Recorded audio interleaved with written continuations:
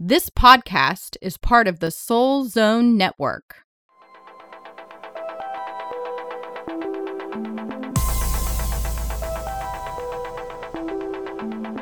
Hello, hello, it's Molly and Sara from thebutterflyconnection.com. We're all connected and we're not alone. What if you could rebirth your soul, spark movement in your life, and reconnect with your authentic self? Join us each week as we connect with Source to answer the burning questions that lie deep within us and to gain clarity and wisdom to soar to our greatest potential.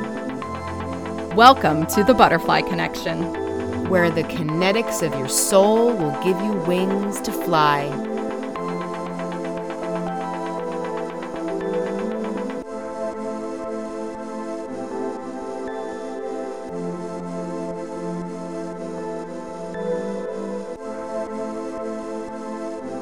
This is BK29, embracing our reality.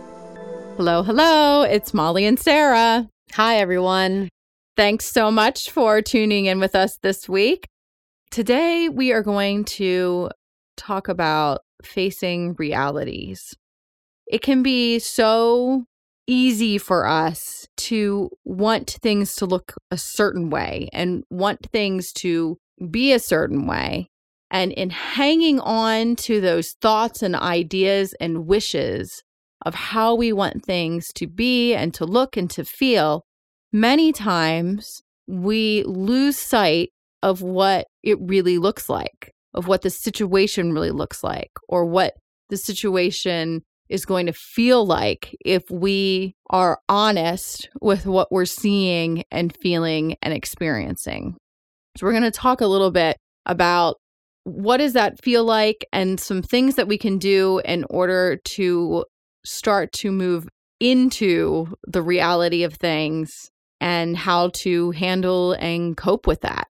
Yes, I think it has to do also with looking at the bigger picture.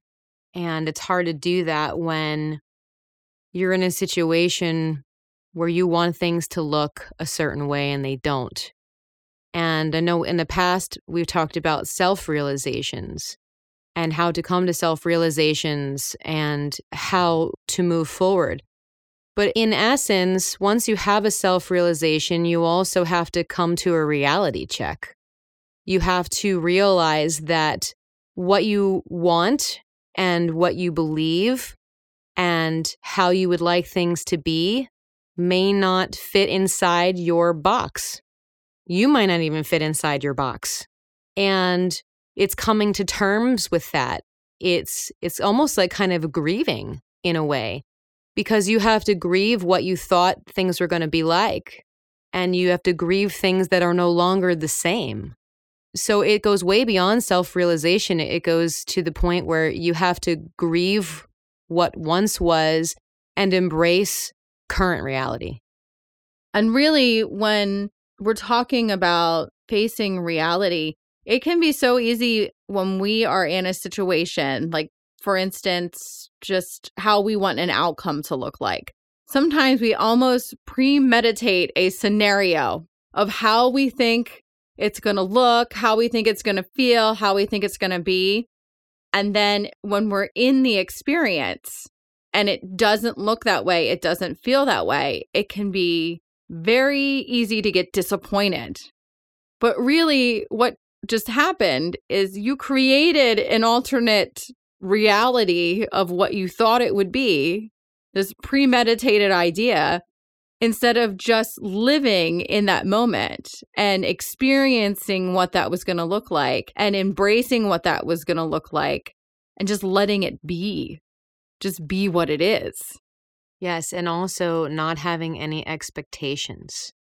And I think that is something really to talk about, because why is it that we have a hard time seeing things for what they are? Why do we kind of put a mask over our face? Why do we pull the wool over our eyes? It's because we have a set of expectations that either we want to meet for ourselves or we want other people to meet. And that, like Molly was saying, yeah, there is an essence, a little bit or a lot of disappointment because, you know, it's not going to be the way that you're imagining it in your head and with those expectations. And so how can you get past that?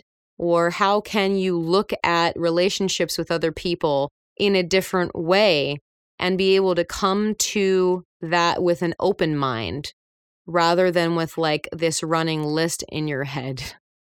And I laugh a little bit because I am so very guilty of this in my relationships with people, and the very extremely high expectations that I put on myself.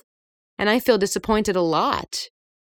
But as I'm learning now, I really need to remember that if I just be and not live in my expectations, then there's no room for disappointment because whatever is supposed to be will be. Exactly. And I'm going to bring up a situation actually that Sara and I are dealing with right now. And I'm sure all of you out there who have possible like limitations when it comes to dietary or physical, you can experience this as well. But Sara and I, we have food allergies. And we are also coming to the terms that our children are also struggling with certain food allergies that we have. And as a parent, the last thing you ever want to feel is if you put a restriction on your child. And for us, just a prime example we were talking about earlier, she and I can't tolerate milk. And my kids can't tolerate milk. And her child is struggling with milk. And so right away as a mom, you think, oh my gosh, I gave this to my child. I did this to my child. I feel horrible. I feel guilty. I feel absolutely terrible that my child cannot have milk. But we have to remember as parents, we did not do that to our child. We have an allergy. They have an allergy. And if you want to think about it from a higher perspective, maybe our child or your child has a limitation or a food allergy because we are the best people to support them in that. Because we know what that's like to have that allergy. We know what it's like to have that limitation. Whereas another parent dealing with a child with a milk allergy might not know right away what to do to support their child, where we've been given this gift of exactly what to do or say. We already know the alternatives out there of what we can give our children or what they cannot have because we've had to do the research ourselves. And our kids have the beautiful ability of not having to discover their food allergy later on in life like we did and to have to heal our bodies from that. We can give them that beautiful gift of just learning the alternative ways to eat so that they can feel good now, as opposed to living their life not feeling well.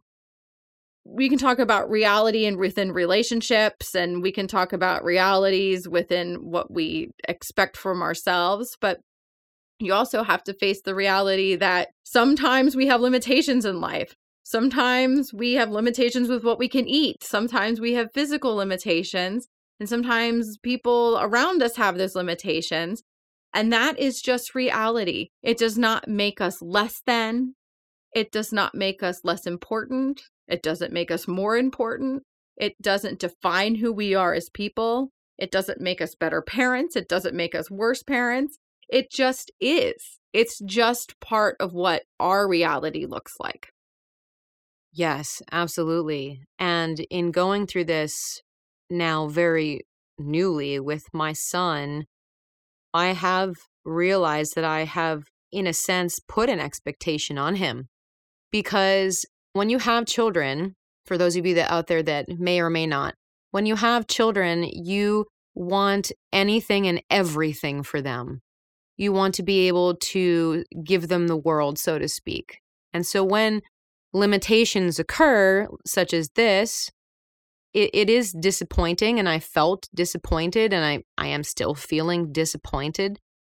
However, what I'm learning, though, is there's a bigger purpose and a bigger reason why things happen, and we don't have control over that.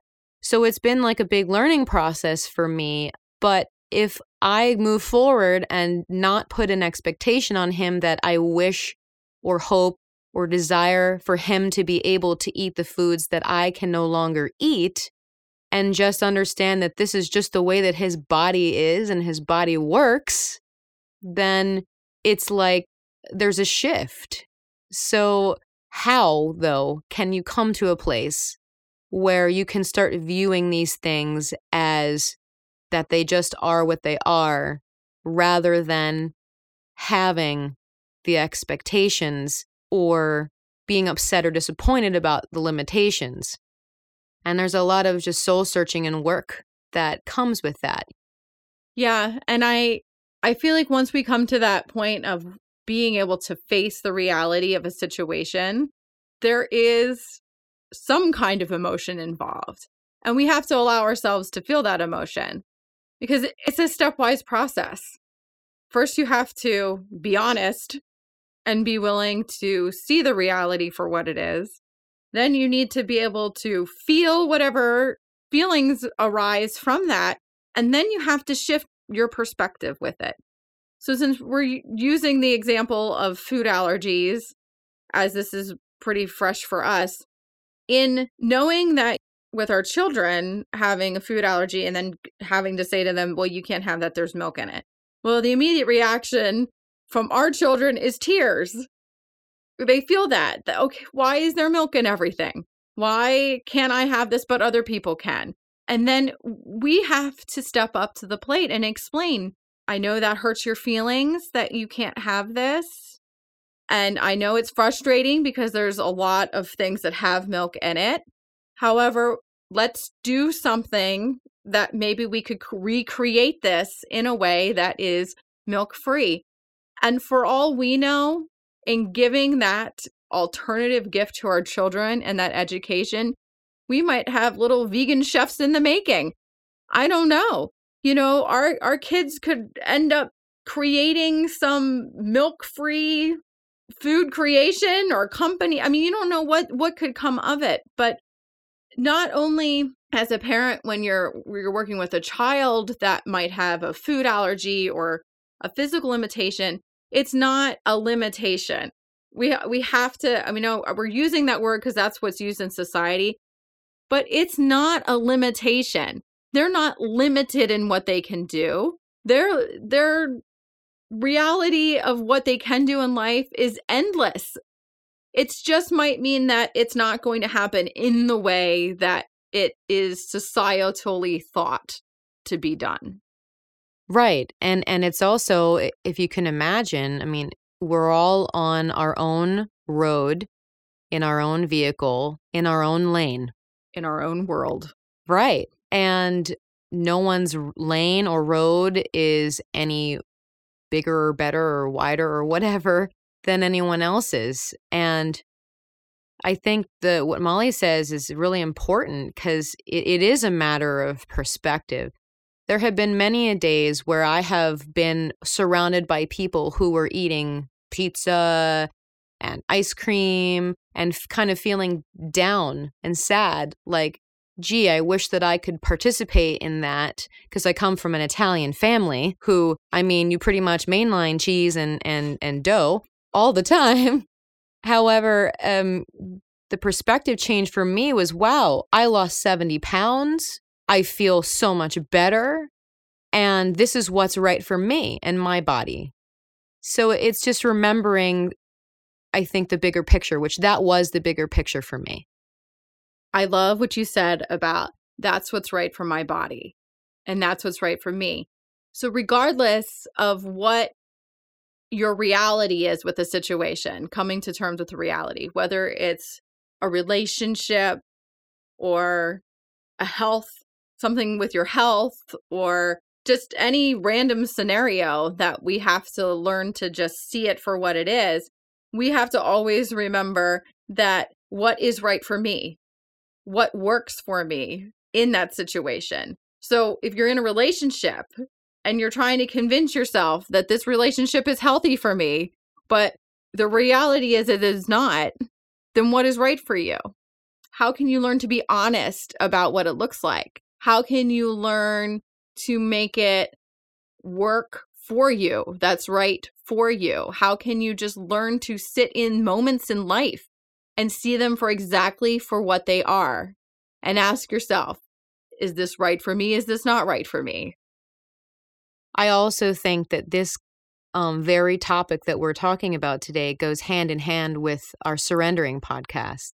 Because when you come to the realization of your reality, the real only way you can move forward here is what we're saying today, but also to surrender and understand that this is what is meant. And to also remember that just because in our current reality we might see things and convince ourselves that they are good for us, even when they're not, that you have to dig deeper and you have to go down into your heart and you have to find your inner strength so that you could come to the conclusion that even if change is involved, that whatever it is that you're going through, maybe this reality is not what's best for you. And we're going to be releasing very soon a meditation that goes along with this called Inner Strength. And so we'll definitely have more information on our social media sites and our website as that comes forward. But inner strength is needed in a lot of things that we do in our lives. And I think for this in particular, it's really important. Absolutely. In essence, in order to see reality for what it really is, we have to be willing to let go. We have to be willing to live in the moment. We have to remove the ideas we create of how we think it should look before we're in the situation. And we need to honor our feelings as we go through the process and not put unrealistic expectations of how things are going to play out. Yes. And we have to be willing to walk our path without dragging tons and tons of chains and baggage behind us. Because in being in the moment and seeing the reality for what it is, for honoring our feelings in that moment, for just living, that is what's going to allow us to continue to grow, to continue to allow our soul to grow, and to really enjoy life. All right. Well, thank you so much for tuning in with us this week. As always, you can check out our Facebook group page, follow us on Instagram and Pinterest. We have a free Soul Reflections challenge that you can sign up for on our website, and look forward to the upcoming meditation as well as a new class coming very soon. Yes. So have a wonderful week full of love and light. Blessings to you.